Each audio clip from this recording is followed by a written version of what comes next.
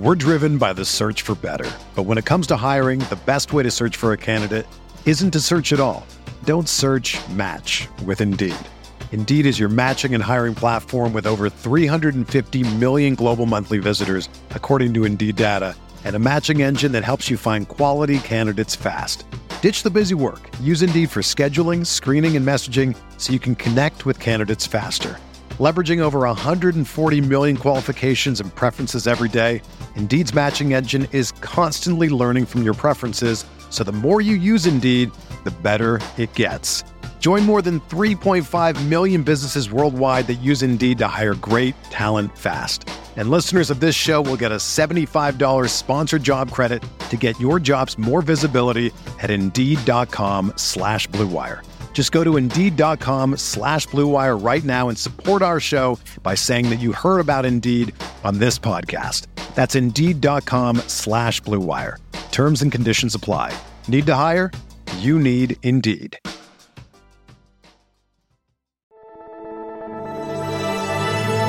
Blue Wire. Welcome back. It's the Big Blue Banter, New York Giants football podcast. I'm Dan Schneider, joined as always my co-host Nick Pilato. They were here to do a little fun discussion for the dead time of the offseason.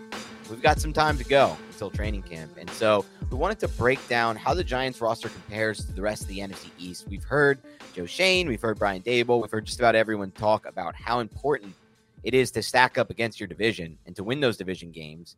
And how, at times roster construction is dependent on what's going on in your division. So we wanted to see where the Giants stack up against the rest of the division. So we ranked the Giants by position group versus the division. And then we ranked the entire division as well, Nick. So we'll have a little bit of a discussion off of that. Before we do any of that, though, how was your weekend, bud? My weekend was great, Dan. Thank you so much. And this exercise, I have to say, was a little bit more difficult than I imagined with some of these position groups. I'll say one thing, though. Just going through the interior defensive line position group, the NFC East is just king shit at the interior defensive line. What a freaking division we have. And I think the Giants might be at the top, but we'll have to wait and see.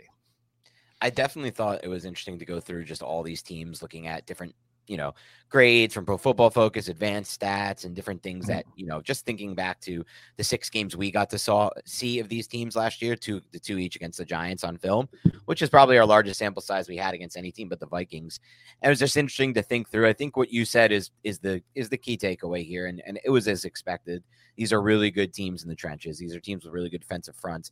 But I was actually surprised at another position that stood out to me as having a lot of talent across the board, all 4 teams in the division. And that's the edge rusher position. There are a lot of good pass rushers in this division. It was not that easy for me to rank the 4 teams, though, where the Giants stack up, maybe I think it's probably going to be similar for both of us. But the rest of those teams were tough to stack up against each other. I have maybe a different opinion on that. And there's some teams that have one really good pass rusher, one that might be fading and things like that, some older players. So I was definitely intrigued by not only the defensive line, but the pass rush. It just goes to show, it's going to be a big season for Evan Neal. It's going to be a big season for Ben Bredesen if he plays. It's going to be a big season for Josh Azudu and John Michael Schmitz honestly, everybody but Andrew Thomas probably belongs in that sentence, because this is every single time he faces a division, there's good pass rushers and there's good stout fronts to really free up these pass rushers. So we'll have to see what happens there on that front. Just something that really put in my mind, if the Giants do go back in next year's offseason, Nick, I'm hoping and I'm thinking that they're going to probably be focused once again on rebuilding out the trenches. Probably guard is going to be a major priority next offseason, to be honest. I don't think Glowinski's a big part of their future. And so you really have to find a way to protect yourself against these interior fronts and these pass rushes. I mean, you got to look at the Cowboys and Eagles just in general before we get into the quarterback position and spark this off. They led the league in pressure rate. Cowboys were actually higher than the Eagles with a 25.6% pressure rate. The Eagles were just behind them at 25.5%, followed by the Jets, Jags, Chiefs, and then the New York Giants. One reason why is because the New York Giants brought more blitzes than anybody else in the league, but Philadelphia didn't necessarily do that. And Dallas has Micah Parsons. So this division protection is king, and that's going to allow your quarterback to cook. It's going to allow your rushing game to also be effective. You need to protect the quarterback. You need to have a good pocket. The Giants, it's got to be their main priority heading into the season. Yeah, it really is their main priority, and we're going to see how that shapes up in training camp. But let's dive into some of the rankings here, Nick. We'll go position by position here. So let's start with a quarterback, and give me your rankings and then your rationale. Quarterback was an interesting one. I didn't know who to put number 1. Now, Washington is last for me. We're not even really 100% certain who their starting quarterback is going to be. Is it going to be Sam Howell? Maybe it's Jacoby Brissett, who they brought in. I think Jake Fromm is also on that roster, which is kind of funny. Giants got Daniel Jones, but I had to go with somebody who may have won the MVP last year if he didn't get injured, and that is Jalen Hurts. And I get it. This is a collective approach. Football is a team game. It's a little bit hard to distinguish between, Jalen Hurts has better weapons. Jalen Hurts has better protection. Jalen Hurts has better this. All of those factors are true, but I still don't believe those factors negate the fact that he was the best quarterback as well, because he was able to maximize that situation and develop since his time at Alabama and his time at Oklahoma. So I was coming down to him and Dak Prescott. So I went with Jalen Hurts number 1, and then I went with Dak Prescott, followed by Daniel Jones at a strong 3. I think Daniel Jones is at least in the conversation now. I don't think it's ridiculous to at least posit the idea that he is in that conversation. A year ago, I probably would not have said that. But right now, I would go Philadelphia with Jalen Hurts, Dak Prescott with the Dallas Cowboys, who I feel like is still a really good processor, who I don't think has taken the steps that a lot of Dak believers have thought he would take yet. That's kind of stagnated a little bit after coming into the NFL and being like, holy crap, this guy's pretty good. Suffered a couple injuries as well. Daniel Jones 3rd, and then Washington, their entire situation is well behind the other 3 teams. I think that's fair. I think that's how probably mostly the consensus would view this thing if you were just asking outside of Giants Twitter or Giants Nation, experts who follow the other teams in the NFL. But as we always say, and as you've said a lot, Nick, and I agree with you, it's hard for me to trust experts outside the Giants and pining on the Giants or all these other teams when they're not really watching the film. It's not their fault. Like, who could ever watch 17 games a week on film or whatever? It'd be 16 games a week on film. It's not going to happen. Like, no one has time for that. But I think that would be the consensus. My rankings are a little different. I'll start at the top. First overall for me is the Philadelphia Eagles with Jalen Hurts. I think when it comes for Hurts, what it comes down to for me, Hurts is basically, the way I viewed him last season, a better version, a significantly better version of what Daniel Jones had to offer. He was more dynamic as a runner, is more dynamic as a runner.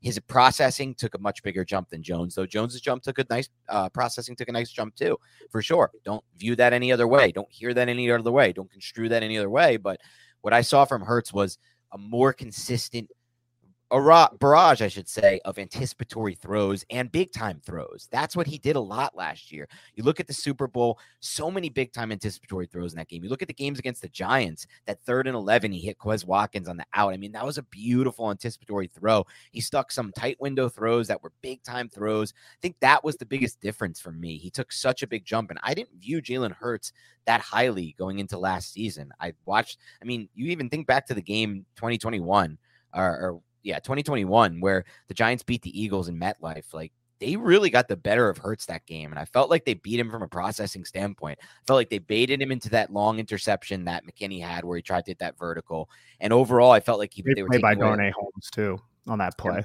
Yeah, right. And overall, I'll say this. I don't want to cut you off, but if Jalen Reagor catches some of those passes that were dropped, it could have been different. It would have been different. The Giants would have lost that game for sure. And they got rid of Reagor, and they got in somebody who can catch all those passes. So they don't have to worry about that anymore.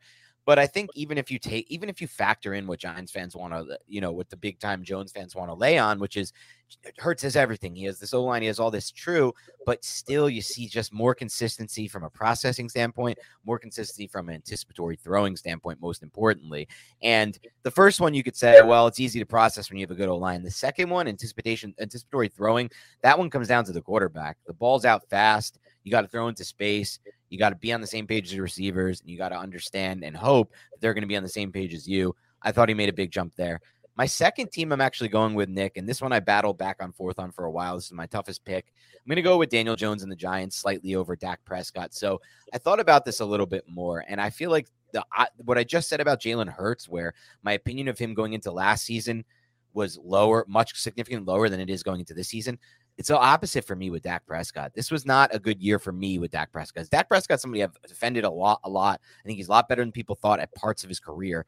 But at this stage of Dak Prescott's career, what he's come down to is this. So one stat I talked about on CBS Sports Fantasy Football today, shout out if you're looking at the t-shirt, is why I'm lower on Dak Prescott for fantasy is he scored, I believe, 16 touchdowns in his 4 seasons on the ground before his ankle injury.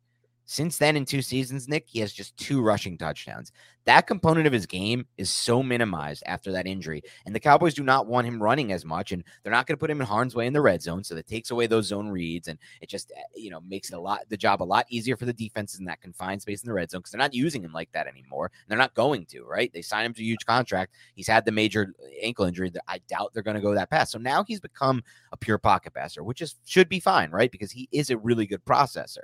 And that is where he stands out most in this division. If you had to rank these quarterbacks just on mental processing, Nick, and how they see the field post-snap, Dak Prescott's number 1 for me, and I think he'd be number 1 for you as well. It's his calling card. It's the reason he's made himself into, a quarterback who got paid and has had some good moments in his career, albeit no special moments in the playoffs, but some good moments with really good stats at times, really good stretches of film as well.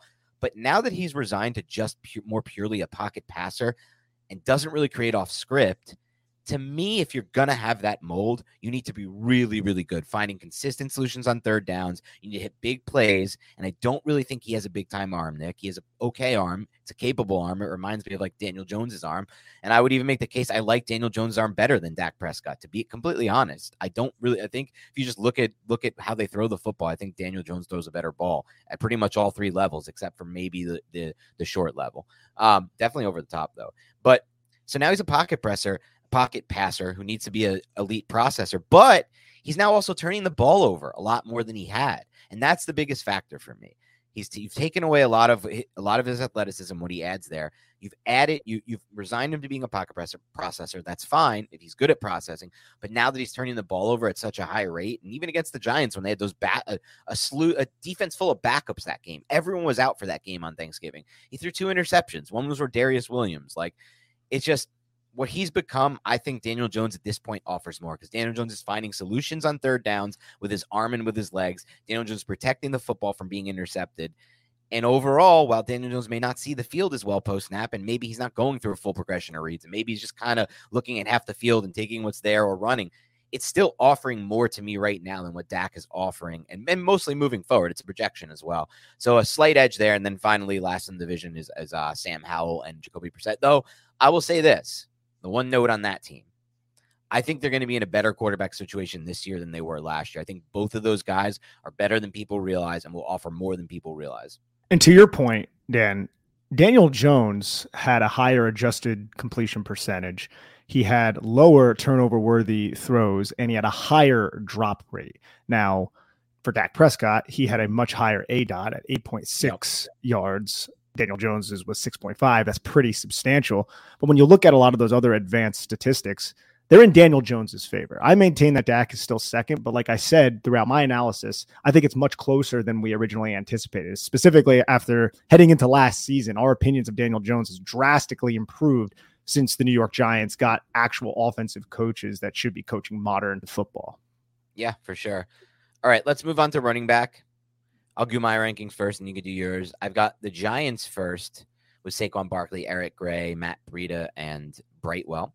I got the Cowboys second. This was a tougher debate for me, but I think Tony Pollard arguably is the second best asset in this division at running back. So I put them there. I do like Deuce Vaughn. I think he's going to carve out a nice role in the NFL.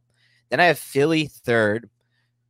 Bit of a combination here. I think DeAndre Swift has some talent there. I think Gainwell has a little bit. And then I think if he's healthy, Rashad Penny will offer. But there's so many question marks there from a health standpoint between Swift and Penny that I almost wanted to put them last. But I am personally not a big fan of Washington's running back situation. I think Brian Robinson is a better back than I thought he was going to be. And I'll give you credit for that because you saw it on his Bama tape. But I do not like Antonio Gibson at all. I think he's a bad NFL running back. I think what we remember about Antonio Gibson is him scoring 14 touchdowns in fantasy football, but the touchdowns regressed as they were expected to, and the big plays just stopped coming there. The big weapon he was supposed to be in the receiving game, it's just not there. It hasn't developed. So I know there's some talk from Rivera. They're going to use him a lot, blah, blah, blah. I'll believe it when I see it with Gibson. So to me, that's the worst unit of them all, and I think this is a clear area where the Giants do have an edge. I like the way you laid that out. Now, for me, Saquon Barkley is the best running back in this division by far if he's fully healthy. And when he signs and rejoins the New York Giants, I feel like the Giants are in a very good position. So I have the Giants number one as well. Saquon, Matt Breida, Eric Gray, Gary Brightwell. We already went through that. Second for me would be the Philadelphia Eagles. And I think the reason for that isn't just because they traded for DeAndre Swift. DeAndre Swift, we brought this up, Dan. He's kind of a frustrating running back because I feel like he has all of the athletic traits. He's one of the better receiving running backs in the league, but there's something between his ears in terms of processing that seemed to really piss off Deuce Staley through Hard Knocks. And then also just watching Lions games. Like, why the hell is DeAndre Swift not on the football field right now? And Jamal Williams is. We're not even just talking about on the goal line, even in other situations, 3rd and 6, 3rd and 5, all these important situations just did not seem like he was feasting like you would imagine. And I don't think it's an indictment on Detroit's coaching staff. I think there was just something going on with him.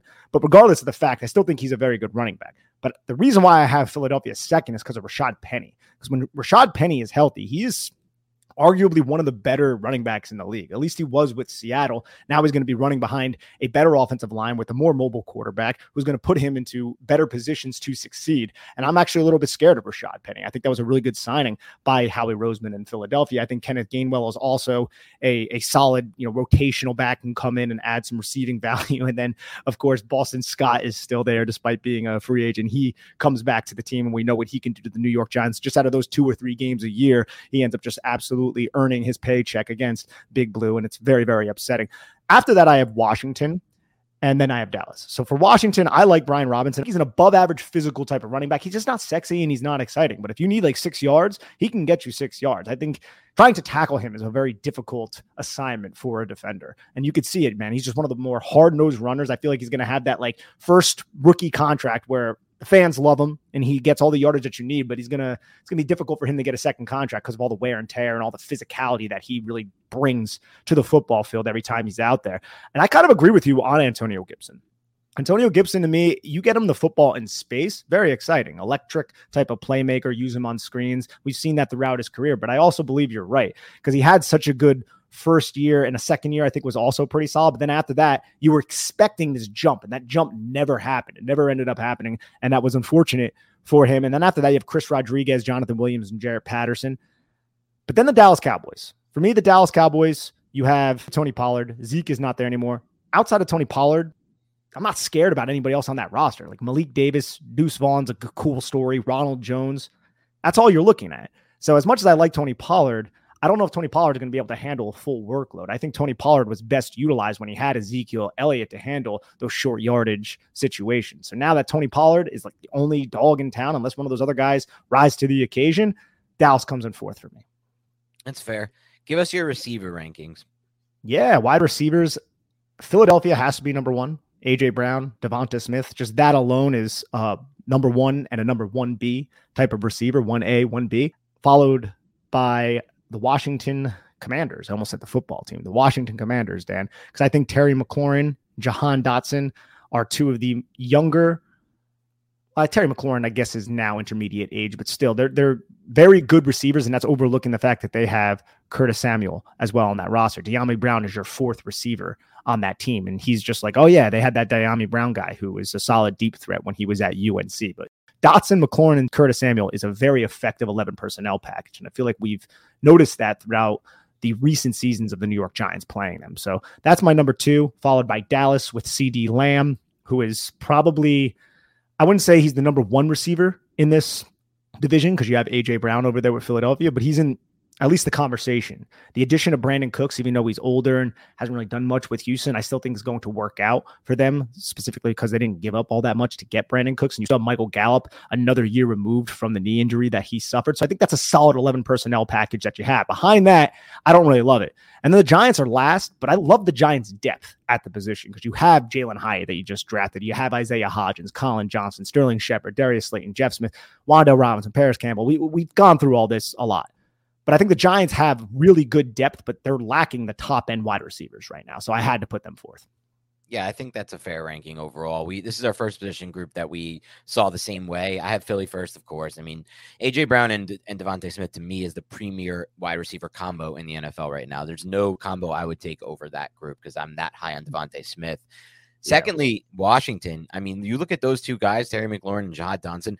I couldn't think of a more perfect fit for what Joe Shane and Brian Dable have been preaching, not only in what they're acquiring at the wide receiver position, but how the system works and what you need. It's those quick separators, those easy layup throw options. And both of those guys are amazing. And now McLaurin can win at all three levels. And honestly, I feel like Jahan Dotson showed some ability to win at all three levels too, or at least the first and second level and intermediate range. But those are guys that just can get open and present you a target where they've created separation from the defensive back.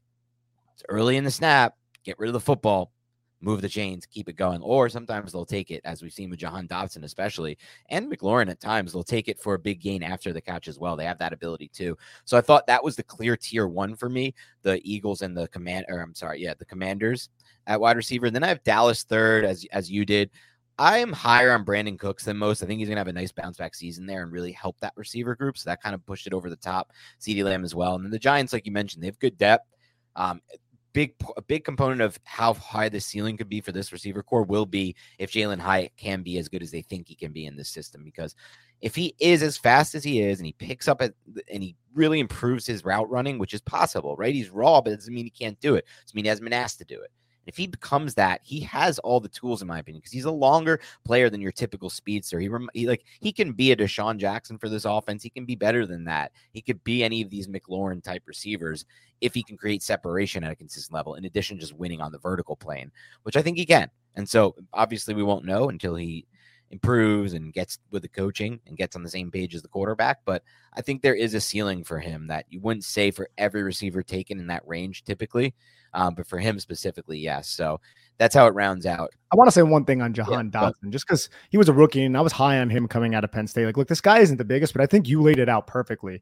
He would be the type of receiver that the New York Giants would have interest in because he understands how to get open. He understands how to release off the line of scrimmage. I think the one play, I think he was lined up against like Zion Gilbert, so take it for what it's worth. But the touchdown he had against the New York Giants on the underneath over route that he released, he was the number 2 receiver. Number 3 ran right up the seam, and he just released right underneath that. How he stuttered to create that separation against Zion Gilbert was a very smooth. It was a kind of a savvy type of veteran move. Maybe it was just coached into him by Washington's coaching staff, but created that much extra separation. And Zion Gilbert opened his hips to allow Jahan Dotson to get underneath the safeties. He caught the ball and then took it up. I think it was like a 20-yard or 25-yard touchdown catch by Jahan Dotson. I just see the little subtleties that I feel like make wide receivers great within his game. So I kind of wanted to tip my cap to him. That's a great way to put it. It is, and that's exactly what we saw when we evaluated him at Penn State. It's the subtleties.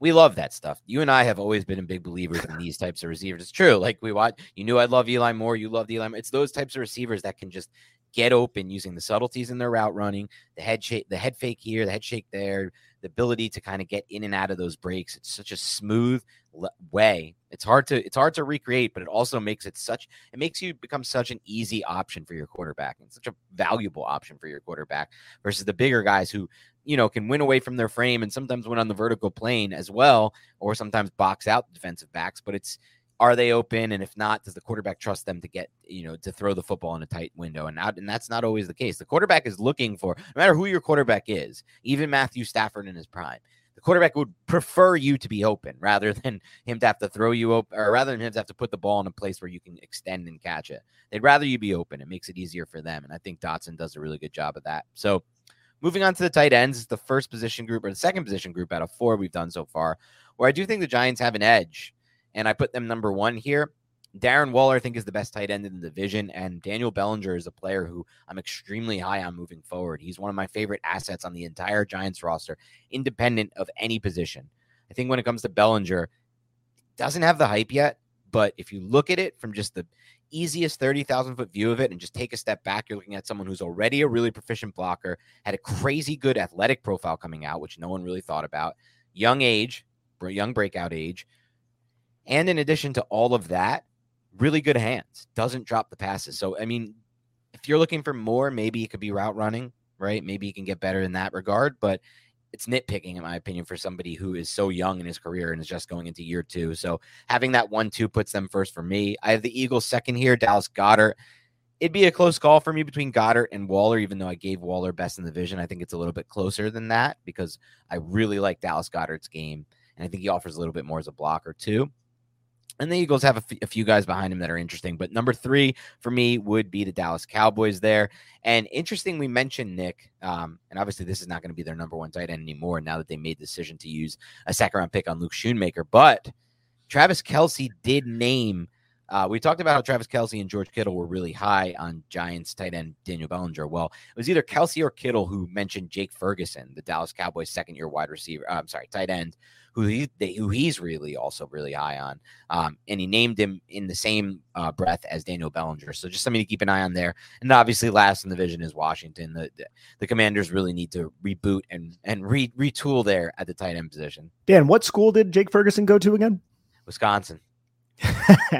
Yeah. So for me, I think the Giants have 2 of the top 3 tight ends in the division, with Daniel Bellinger and Darren Waller being arguably number 1. I think Dallas Goedert it's a good conversation. I think Dallas Goedert's a better blocker than Darren Waller. I think Darren Waller offers a lot more as a receiver, and Dallas Goedert is still a very good receiving tight end. So it says how much he could even be better than a player like Dallas Goedert. So for me, the Giants are clear-cut number 1 in this argument. And then I think Philadelphia, just because they have Dallas Goedert. Behind Dallas Goedert, you have like Grant Calcaterra entering his second season, Jack Stoll. They've signed Dan Arnold. Tyree Jackson, the former Buffalo quarterback, has been there for a couple years now. I don't think Philly has a bad tight end room, and they're also a team that can align in 10 personnel if they wanted to, even though you want to get Dallas Goedert out there, spread everything out, and then work the zone read game with Jalen Hurts. They have that benefit. After that, it is Dallas. They have 3 young tight ends who at least are intriguing, with Jake Ferguson, Luke Schoonmaker, who they just drafted in the 2nd round, and then Peyton Hendershot, who also had a solid season, but they're all pretty inexperienced players right now. So they come in 3rd. And then Washington, I don't know what you're going to get from Logan Thomas, who is still on their roster. John Bates, I like him as a blocker, doesn't really offer that much as a receiver. And you have, who else? Cole Turner, who they drafted in the 5th round, 2022, more of a receiving guy. So I don't really love Washington's tight end situation. They're clearly in last place, but I'm really, really impressed with what the Giants have in terms of their 12 personnel package. It's something we've talked about for a while. And I think Darren Waller and Daniel Bellinger, that's an excellent 1-2 punch, because you have a really good blocker who can catch, and then you have a mismatch nightmare in Darren Waller. So I love the position that the Giants have right now at tight end. Yeah, me too. It's a really good spot for the Giants. Okay, next, moving on, we're going to break the offensive line down by 3 positions. We'll start with offensive guard here, Nick. I started the last one, so why don't you give me your ranking? So we were the same on wide receiver and tight end, correct?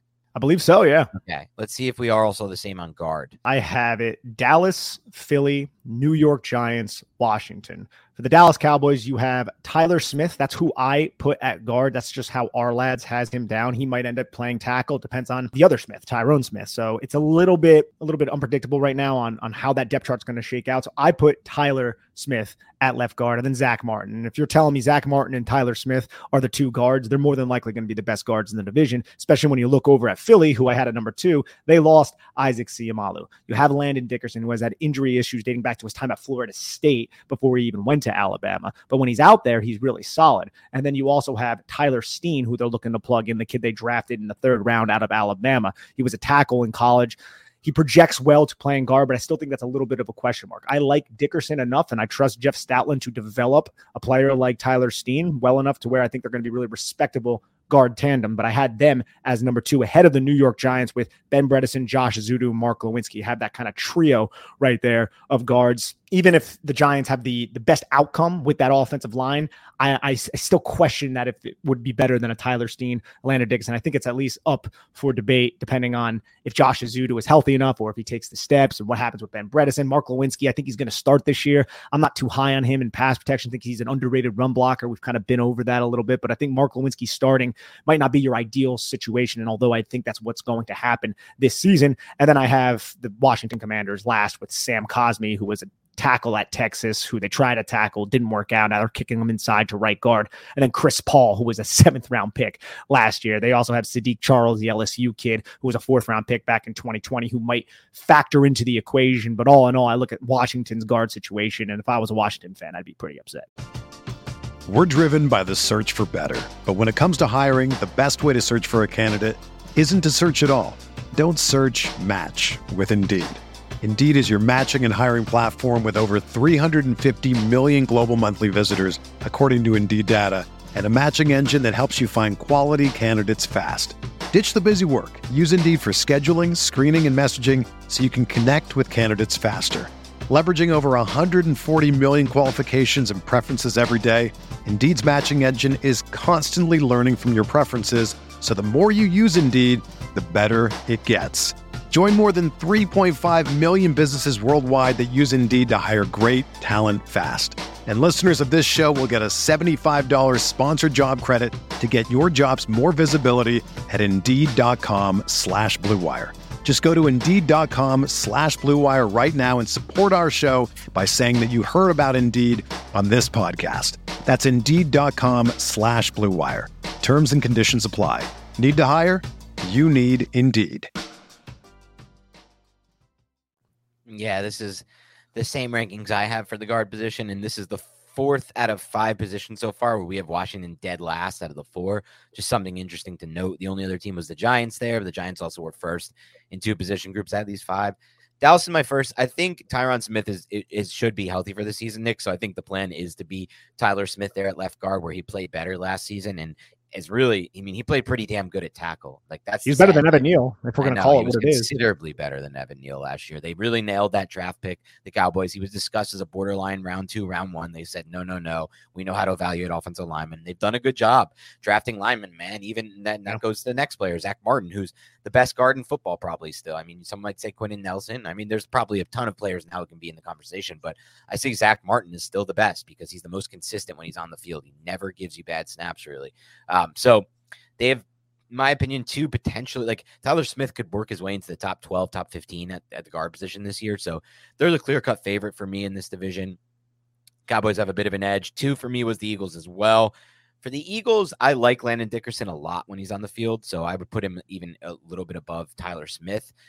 He offered them a lot in the run game specifically. Tyler Steen was a player I liked a lot watching him. Late in the process, I came onto him. I'm like, this is another guy who can fit into my mold of like interior offensive lineman, really good on the move, would fit a Giants style power gap system, but he's going to play with the Eagles, who are also going to run a lot of that type of blocking schemes, and a team that also relies on and benefits from offensive linemen who can move well. That's been their MO forever. The Eagles is why they're such a good team.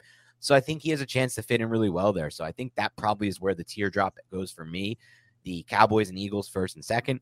Then third, after a teardrop, would be the Giants, just because you'd already discussed our players, and we're going to do that a bunch in the offseason, so I don't have to. But really, here it comes down to just where the Washington football team is at right now. On the offensive line in general for me, because I really don't love what they've done at tackle, but also on the interior offensive line. Like, I think Braden Daniels, who they drafted at Utah, who I really liked, will probably, they have him listed at left tackle right now, our lads. I think he'll probably convert and kick inside and maybe even win that left guard job straight up. But even if you have him converting positions, which could take some time to be effective at the NFL level, especially coming from a Pac-12, and then you have Cosme as well, who I didn't really like at tackle, was really, really bad at tackle for them, and they're going to hope he's better at guard. It's just not a position you want to be in at guard whatsoever here. It reminds me where the Giants were at center prior to the 2020 season, or maybe in 2021, where Gettleman traded for the kid from the Bengals, Billy Price, the bus from the Bengals. Yeah. So it's just a bad position to be in.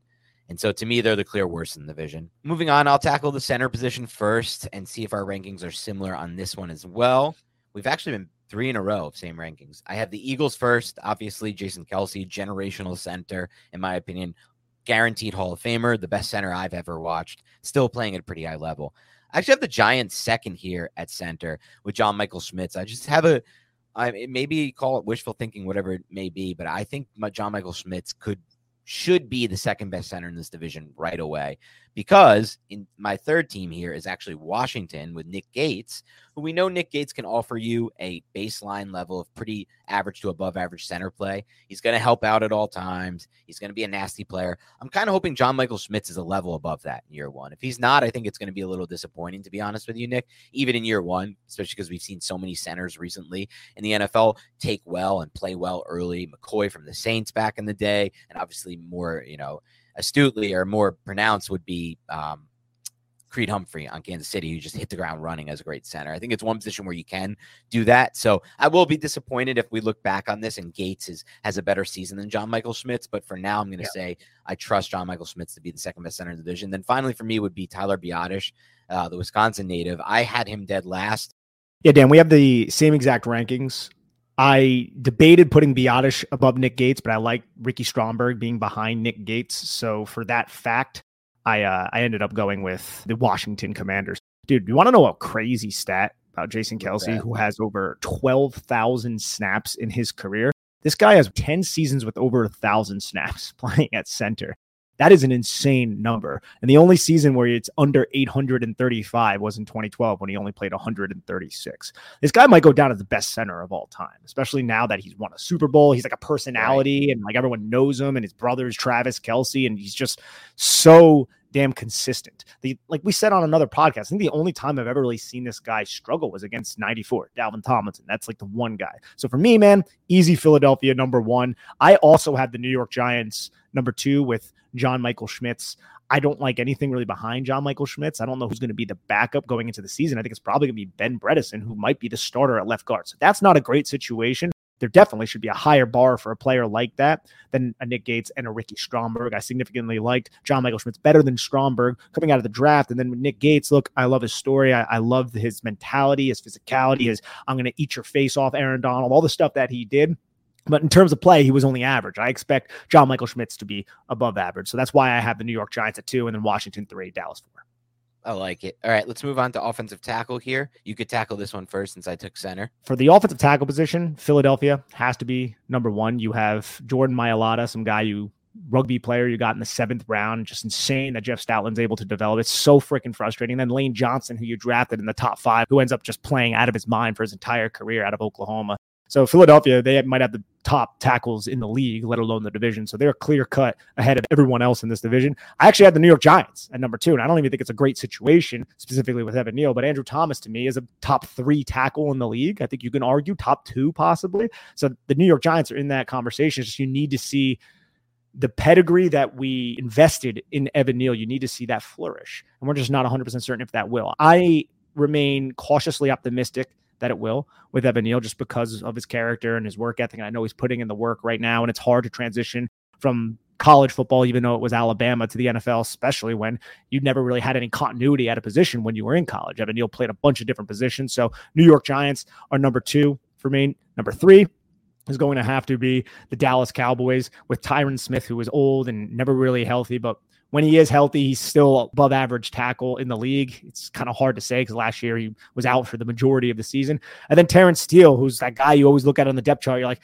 Terrence Steele, whatever. But it's not like when the Giants are going up against him, they take advantage of him. So he seems to be a solid enough tackle, in my opinion. And then again, Washington ends up rounding out the bottom because they have Andrew Wiley, who started for the Kansas City Chiefs, I believe, last year. So that could be an upgrade over what they had last year. And then Charles Leno Jr., who has been there for a little bit now, kind of a veteran guy, respectable. I think he's a team captain.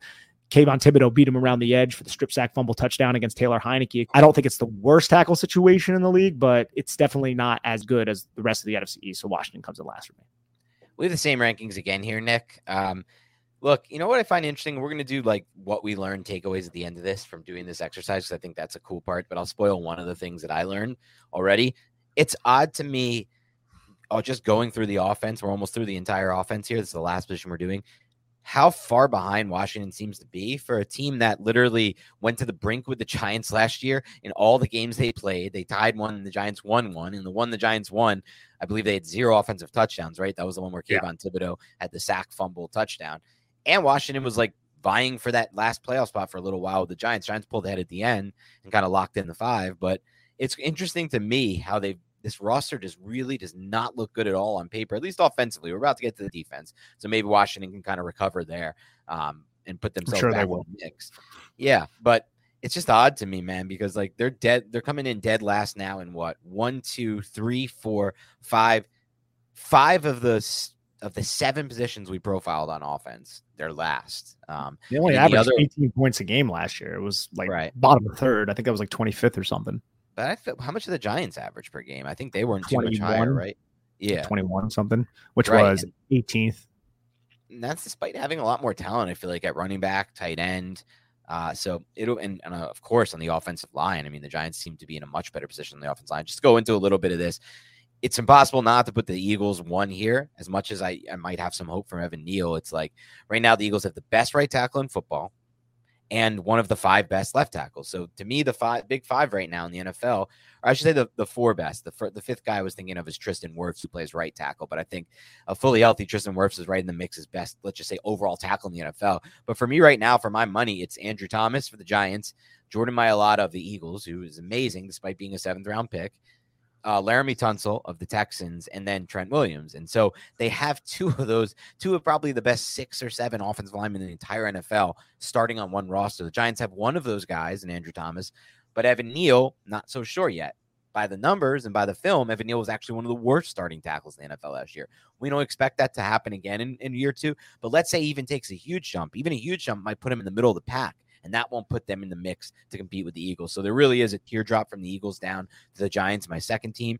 Dallas is 3rd. Tyron Smith is just older, and at this point, Nick, I just get the feeling like injuries are going to be a part of the rest of his career just because it's the back. The back has been like his biggest source of injuries.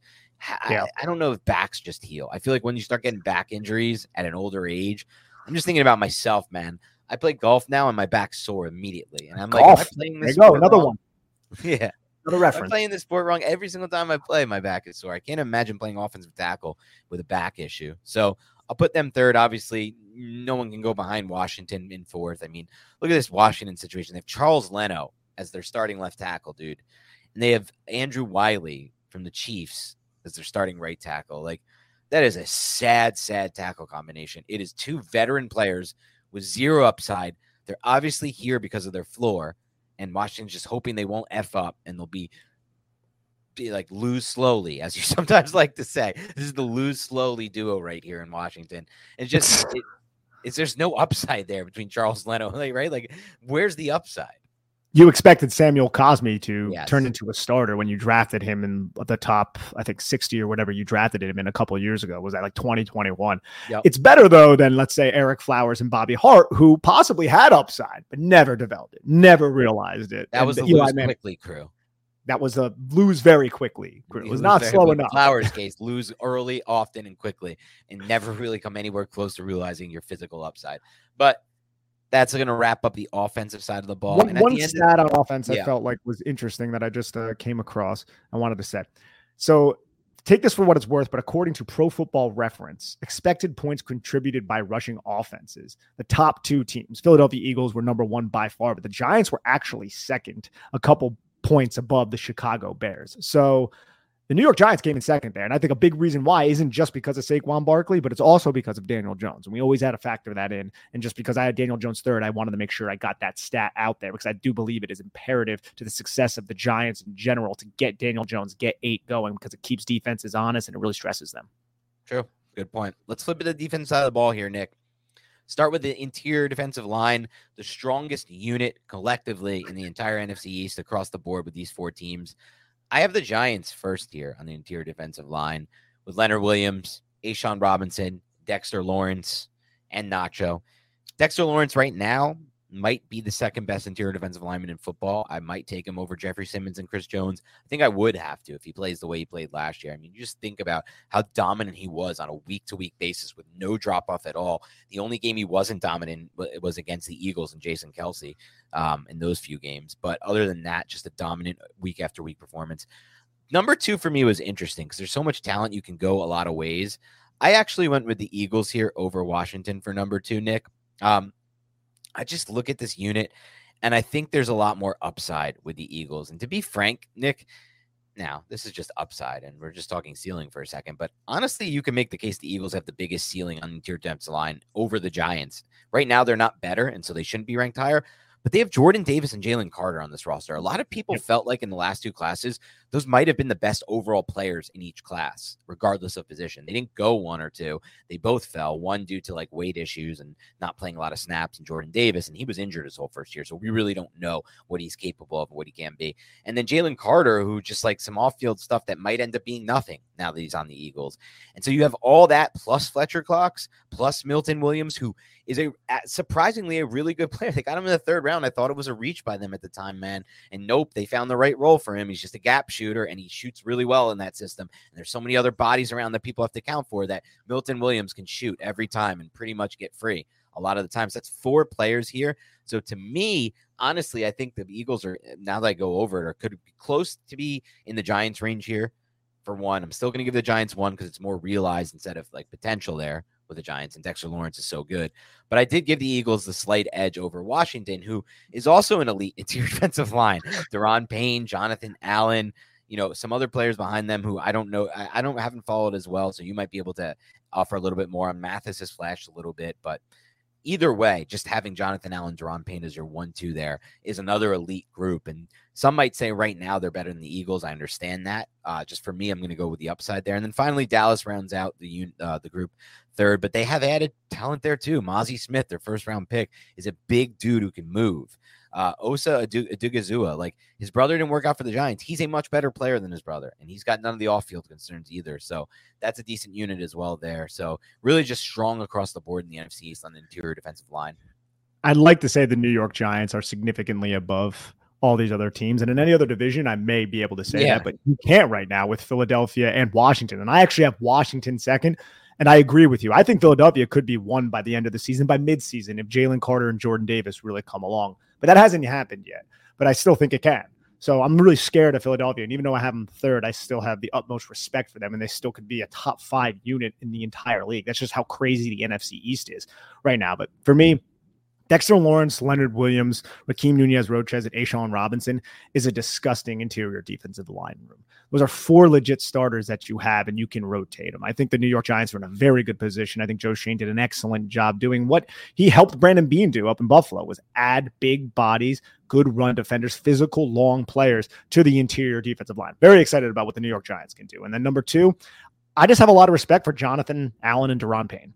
And behind them, look, Fedarian Mathis, he had good, I would say, high floor college tape when he was at Alabama. John Ridgway was a transfer into Arkansas, who I don't know if he did much this last season. I haven't covered him, but at Arkansas, he was a solid player. I can't remember the school that he went to before that, but there's not a ton of depth behind those. But I still have them number 2 just because I have that much respect. And I've seen Deron Payne and Jonathan Allen terrorize the New York Giants for years now. But right behind them, Philadelphia, just insane. Everybody that they have, Jalen Carter, Fletcher Cox, Jordan Davis, Milton Williams, Marlon Tuapolotu as well as back there. Like that's a very stout room. It's a very scary room. And I think Jalen Carter and Jordan Davis could really take the NFC East by storm if they really start to actualize the talent that we saw at Georgia. So it's not a great situation for the Giants. And then Dallas, I have significantly behind these 3 teams. I like Mozzie Smith, but he's a rookie coming in, first round pick. I think he's going to be a good player. Osa, I felt like he's had a good first 2 years in the season since he was a 3rd round pick.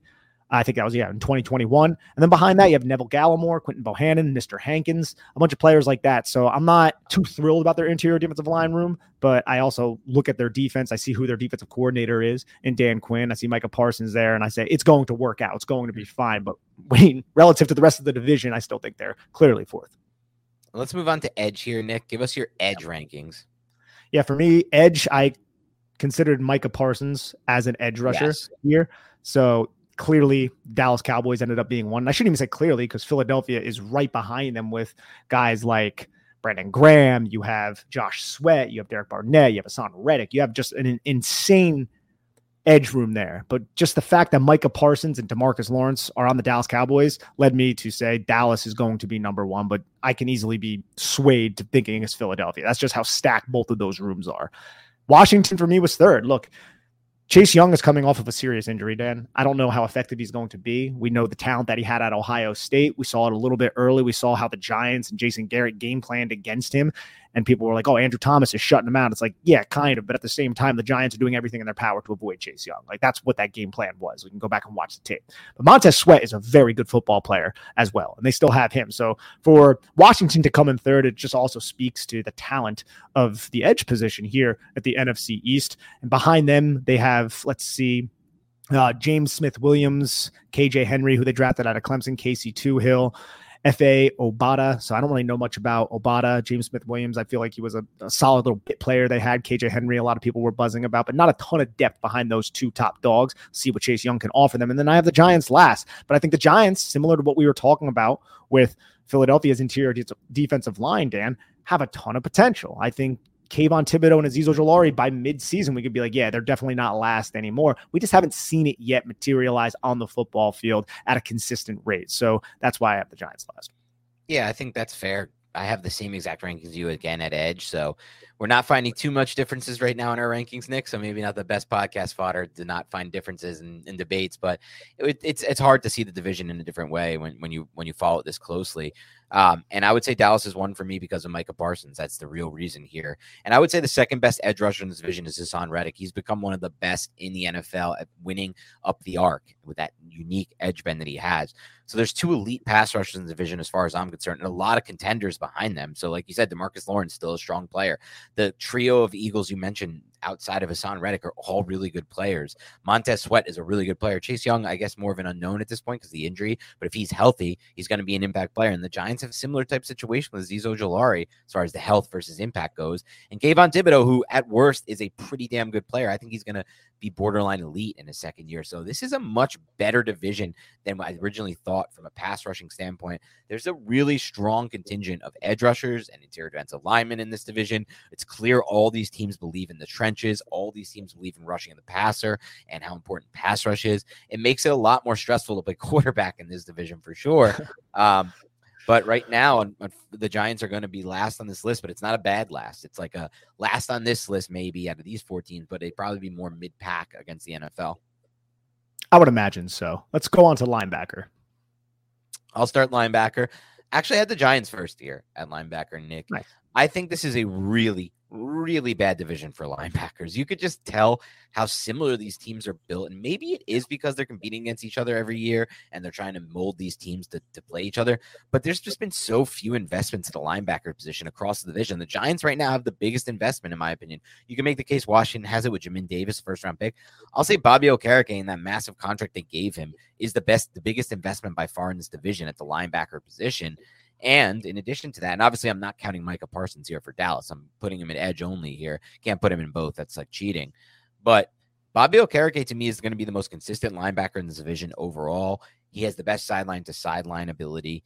And he can play the mic and he can potentially, wear that green dot and be a difference maker from that standpoint versus Jamin Davis, who is not, I'm not sure they're expecting to be in that role. So Washington is second.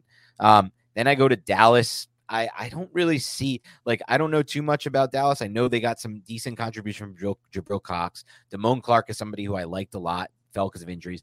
And then they're bringing back Leighton Vander Esch, who is a solid player at this point in his career. I don't think he's the same kind of impact player he was. I think he and that entire linebacker unit benefits from Dan Quinn's scheme and most importantly benefits from the defensive front in front of them. So I put them there only because the Eagles, it's hard to find anything I really like at linebacker. Like Nakobe Dean could be good, I guess. He was good in college. But I always felt like his game was more suited for college. So I'm not just expecting him to be great if healthy, because I know partially why he felt the third round was because of health. And they obviously lost TJ Edwards, which was a big loss for them. And they didn't really do too much to replace him. So I'm going to go Eagles last here. For me, I have the Eagles last as well, but I have Dallas at number 1. And for me, It comes down to the fact that I agree. I think Bobby Okereke might be the best linebacker in this division if you remove Micah Parsons from the equation. But next to Bobby Okereke, and I have the Giants second, I don't really know what's going on. No one really does. Is it Darian Beavers? Is it Micah McFadden? Is it Gerard Davis? We're not really 100% sure. And it's going to be a little bit of an interesting, I guess, storyline heading into training camp and seeing what's going to happen. Is going to be one of the most talked about things because it's a starting position in base personnel. It's a starting position in nickel to have who the hell's going to be out there at the linebacker position next to Bobby Okereke. So I have the Giants at second. And I just have Leighton Vander Esch, Damone Clark, Jabril Cox, DeMarvion Overshone. I have that quadrant of players ahead of whoever the hell the Giants have behind Bobby Okereke. So for that reason, I put Dallas above. I think Vander Esch, look, he might not have lived up to his first round hype, at least beyond the 2018 season when he was picked, his rookie year. But I still think he's been a solid player, a very annoying player for the New York Giants. I always feel like he's making plays against us, and I trust in the athletic ability of the other 3 linebackers that I named. So that's why I have Dallas above him. And in terms of Washington, I have them above Philadelphia, probably not by much. Look, they did spend the first-round pick on Jamin Davis. I really watch Washington when they play the New York Giants, but I don't really see Jamin Davis making a huge impact for that team, right? It was always that other linebacker who's no longer on the team anymore, and his name is escaping me. Yeah. No, not Bostic just killed the New York Giants, but it was another player who was on the team. I don't know. We always got him confused with David Mayo when he was out there, who's still on this roster somehow. But either way, he was always the player that jumped out to me on film. And then it was John Bosco. It was never Jamin Davis. But Right. regardless of the fact, Jamin Davis is still, we know, an athletic freak with a ton of upside. So I had them above Philadelphia because I don't know what the hell's going on with Philadelphia behind Nakobe Dean, who I did like in college, but he's severely undersized. He was a product of the Bulldog scheme at the time. I still think he can ascend that and overcome that, but we haven't seen it quite yet. So that's why I have Philly last. And also, Philly hasn't been last yet, have they? So you know what? Screw them. Yeah, they did get last at some point. This is their first last. Let's go on to corner. Give me your corner rankings. Yeah, so for cornerback, this one was difficult. This is another division just filled with a lot of cornerback talent, some old, some young. I actually had Dallas number one because remember, Dallas, and this was like a low-key move that they made. They traded for Stephon Gilmore, and I'm like, what the hell, man? Because Stephon Gilmore still has a lot of good football left to play. So you combine that with Trevon Diggs, I think that's a really solid 1-2 punch. And then you also factor in the fact they have Jordan Lewis, who they drafted in the third round of the 2017 draft out of Michigan, who is still a pretty damn good slot defender, like better than probably Darnay Holmes and some of the slot guys the Giants have had recently. So for that reason, I had Dallas number one. Close behind them, though, was Philadelphia because they have Avonte Maddox as a nickel, who I think is a really good football player. But the main reason is Darius Slay, who they were able to retain, and then James Bradbury, who they were able to retain. And we thought both of those guys might be gone. They're not. They're both back for another season. They're both getting a little bit old. They brought in Keely Ringo in the fourth round. If we remember, Grady Williams is on that team now. So they have some young guys who could possibly step up, Mario Goodrich. But the combination of Darius Slay and James Bradbury is still a very good combination until it proves otherwise. Then behind that is the New York Giants. Adoree Jackson, Deonte Banks. I like both of these players. I wish they had more of a track record of coming away with turnovers. Neither of them really do, at least in college. Deonte Banks didn't. That could change in the NFL. Adoree Jackson has never been a pick magnet. But I think in terms of man coverage and just blanketing receivers, the Giants have a nice edge there. I think they're both very good football players. It remains kind of a question of what the hell's going on in the slot. If it's not Darnay Holmes, he's more than likely going to be cut because I think the Giants can save like $2.7 million or something like that if they end up releasing him. So that should be an interesting battle in training camp as well. A lot of young guys on the roster. We're going to talk about it a lot through the offseason. I don't need to spend too much time on that, but I have the Giants third. And then fourth, I like their secondary. I like their cornerbacks, but they're all just young, improving guys like Jartavis Martin, who was one of my favorites in the draft, Emmanuel Forbes, who was one of my favorites in the draft. Benjamin St-Juste has played solid football since he's come into the league when he's healthy out there. And then Kendall Fuller, who's a savvy veteran. I think that's a good cornerback group for Jack Del Rio in that defense, but I just think the other three teams are better. So Washington comes in last again. Yeah, I think that Washington also came in last for me, though I do like Forbes. You've put me onto him enough, and I think that it's an interesting unit, especially as it fits that system specifically. But versus these other three teams, I think they were clearly behind the Washington football team. I had the Giants first, honestly, because in my estimation, from what I've seen, at least on film, Trevon Diggs is a little bit overrated as a corner. I think he does come away with a lot of interceptions, and that kind of flashes his name and last year he finally had better stats as far as like coverage yards allowed per snap and catches allowed per snap. So he did take a jump last year, but his 2021 season to me was insanely overrated and just based almost purely on the interceptions. He's a gambling type corner. He's good. Outside of Trevon Diggs, Jordan Lewis is probably the player that gets me most excited about. So for the Giants, I think they have a chance. Stephon Gilmore, I still think can play football, obviously, but I think at this stage of his career, I would personally hope that Deonte Banks can improve and get better than him by the end of the season. That's kind of where I'm at with that because I think Adoree Jackson, healthy Adoree Jackson, to me, I'd rather have Adoree. If they're both healthy, I'd personally rather have Adoree Jackson than Trevon Diggs, just my style of corner better. I'd rather less the gambling type. I'd rather the guy who's a little bit stickier in coverage, and Adoree really was during all of his games with the Giants until the injury. So I kind of think there's more upside there with the 1-2 there, and I think Cordell Flott can be what up to the level Jordan Lewis gives the Cowboys, maybe more because he's a little longer and more fluid. So I like the Giants first here. Eagles come in third for me, Dallas is second, just because I think we saw signs last year of James Bradbury starting to take a step back. And could it all collapse at some point for Bradbury? I think it's possible because right now with Bradbury, I think he's being held up by the system he plays in and how well of a fit he is. But we saw multiple times last year the Giants, who didn't even really have good receivers, most would rank them worst or close to dead last in the NFL, beat Bradbury on the vertical plane. Hodgins beat him on a double move. Jones didn't see it. Jones didn't throw it. And I believe Slayton also beat him in another game on a double move that Jones didn't throw and Jones didn't see, Jones didn't throw. But the fact that he's getting beat on the vertical plane by Isaiah Hodgins is not a great sign for him moving forward. And I think he's going to get picked on more and more this season, Bradbury, and could become a major liability for the Eagles. Their only liability really on that defense. So that kind of dropped them off. Slay's also an older cornerback there as well. And then finally, Washington was last. Look, they have some talent there, but right now, compared to the rest of this division, it seems like they're a step behind.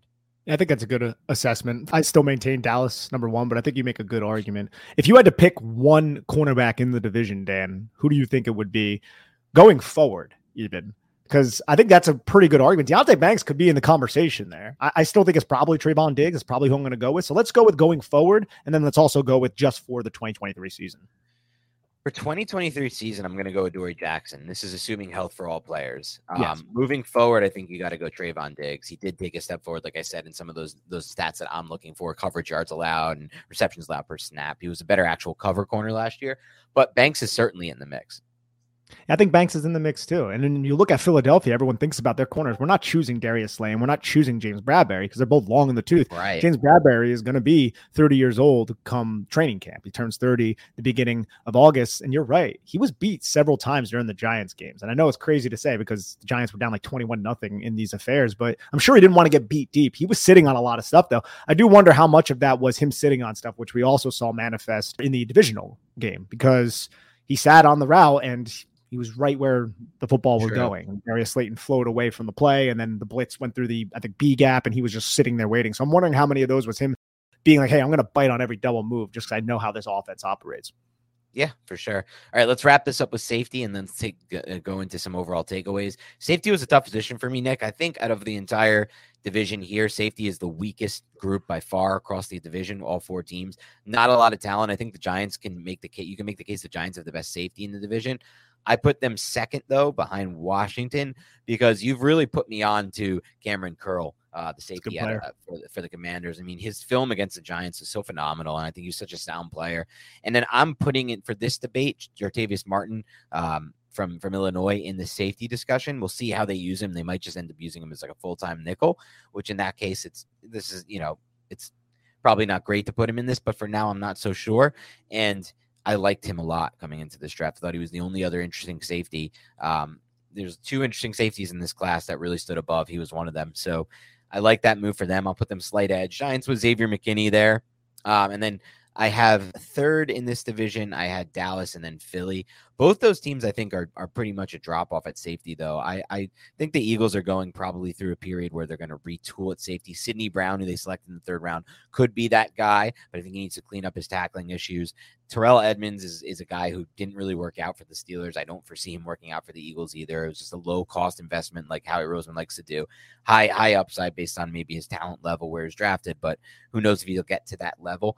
And then the Cowboys there, Malik Hooker, Donovan Wilson. I think Jaron Kearse is still on the roster. It's an okay, solid unit, but no one's special there. I think the special players so far in this division from production standpoint are McKinney and Cameron Curl. And so that was why Giants and Washington was 1 and 2 for me. Yeah, I love the Washington call. I actually had Washington 3 for me. So it was Dallas, Giants, Washington. And you brought up Cameron Curl, who I feel like is one of the more underrated players in the league. But I also think Derek Forrest, who is a second-year player last year, a fifth-round pick, I believe, in 2021.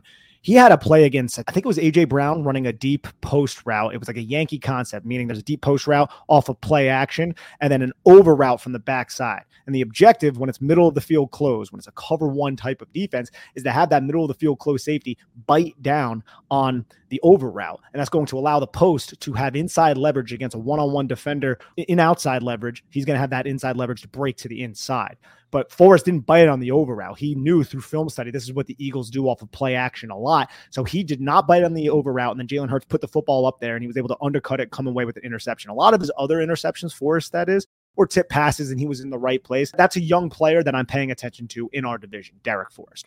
I like that call. The best safety in the division, I think, and I'm not certain about this, but I think is Xavier McKinney. So I do have the Giants too. The reason I have Dallas at number 1 is because I think Malik Hooker, when he is healthy, has so much range. I think he's a very underrated player. The kid's just never healthy. He was drafted high to the Indianapolis Colts out of Ohio State. He was a basketball player, was new to football. Every time he was out there, he was making plays. He just was never really out there because he tore his ACL and had all these injuries. But I think the combination of Malik Hooker, Donovan Wilson, and then Jaron Kearse, that trio in a big nickel, which we know Dan Quinn loves to use. I think that's a really solid trio of safeties. I think they have the depth there. You also have guys like Israel Mukamu, who was a Gamecock, and he was like one of those 6'4" type of cornerbacks who they transitioned to play safety now for the Dallas Cowboys. Jerron Kearse is like that as well. You're going to see so much Jerron Kearse against Darren Waller. That's the way that Dan Quinn is going to combat these big tight ends. That's how he's always done it with these big, long guys. Think about Dan Quinn. He comes from Seattle. They had guys like Cam Chancellor and stuff like that. So I like the depth and the starters that they have. And I think if one of them gets injured, you have other players who can rotate in. I think they could do a lot of creative things with their secondary, with their defensive backs. Dan Quinn has done that. So that's why I have Dallas number one. Look, the Giants, it's still a question mark on what the hell is going on there behind Xavier McKinney. But since Xavier McKinney is probably my favorite safety in the division, I have them at 2, followed by Washington with their young corners, who I think are really impressive players. And then Philadelphia is last here. So, I mean, you have Terrell Edmonds and Reed Blankenship. Draft the Sidney Brown, so maybe you can get something out of that. But Philly gets another spot, the back end of my ranking here. And that makes me smile because they're a really good football team. All right, let's recap by totaling up the scores and giving 4 points for any team that finished first in a category, 3 for second, 2 for third, 1 for last. And I know this isn't a perfect way to do it, Nick, and the audience, but because it's weighing positions equally, and we know that's not the case in the NFL, but it was interesting. And so for me, for my rankings, I had Eagles with 36, Giants with 33 in second, Cowboys 31, and Washington way behind with 20 here. So I guess my biggest takeaway would be just the Giants are not only closer to having the roster we want them to in the division, but also potentially have the second best roster. And really, when I think about it, Nick, I think I would prefer the Giants roster to the Cowboys roster at this stage of their development. There's older players in the Cowboys roster. I also feel like Dak Prescott's a little bit older in his career arc and has less room for growth than Daniel Jones. So I feel like at this stage of it, and even the weapons, like I feel like I prefer the Giants there as well. So at this stage of things, yeah, and not just that, just like Bellinger, Waller, Hyatt, these types of receivers they have, in addition to having Evan Neal on the roster versus a Terrence Steele. You know, you have Micah Parsons over there, you have Flash for sure, and CeeDee Lamb, but I think I prefer the Giants roster to the Cowboys. So it checks out for me. I don't know, though. You prefer Mike McCarthy to Brian Daboll, though, right? Yeah, didn't even get to the coaches. Yeah, we're not even going to touch the coaches. I'm very pleased with the New York Giants coaching staff. I'm freaking smiling ear to ear. For me, I have Philadelphia with 35, Dallas with 33, the Giants with 32, and then Washington with 20. And look, Dallas made a really strong push, right? They finished out this series edge number 1, linebacker number 1, cornerback number 1, safety number 1.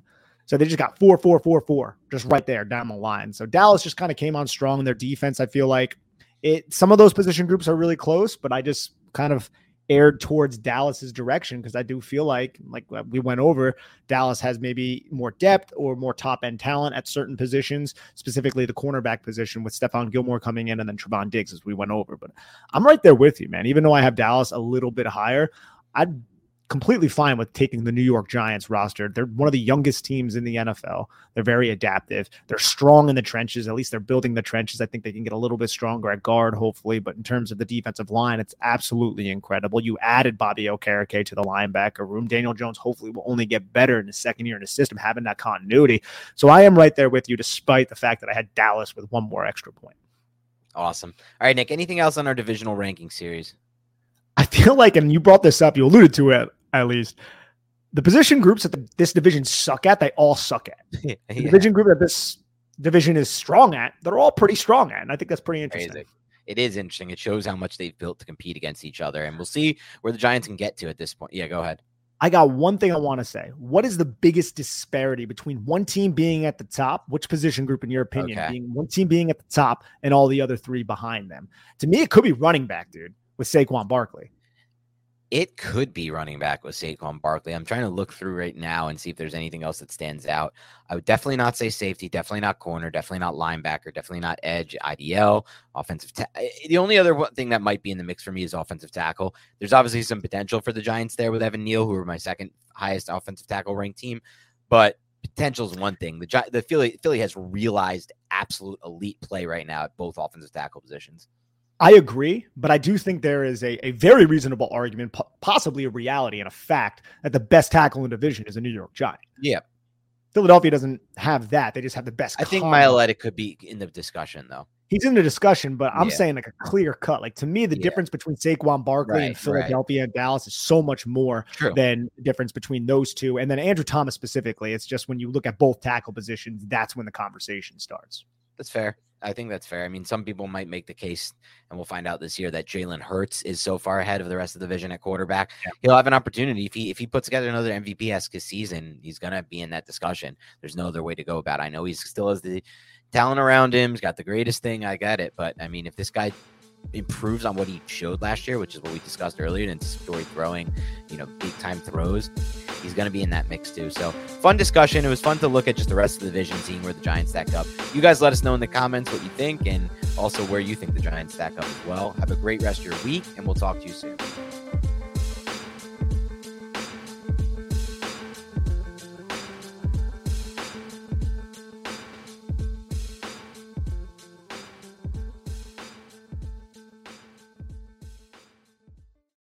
It's happening daily. We're being conned by the institutions we used to trust. The mainstream media is distracting us with meaningless headlines instead of focusing on the harsh realities facing American families. Time is short before something big happens, and that's why so many folks are preparing. They're becoming self-reliant by investing in emergency food storage from My Patriot Supply. Go to MyPatriotSupply.com and secure 4-week emergency food kits for each member of your family. Each kit contains tasty breakfasts, lunches, and dinners, averaging over 2,000 calories per day. Save $50 on each 4-week food kit you purchase. Plus, get free shipping on Ready Hour 4-week emergency food kits. You're not ready if it's not Ready Hour foods. At My Patriot Supply, you can also get solar power generators, water filtration units, heirloom seeds, and survival gear. Order by 3 p.m. and your unmarked boxes ship the same day. Shop MyPatriotSupply.com today.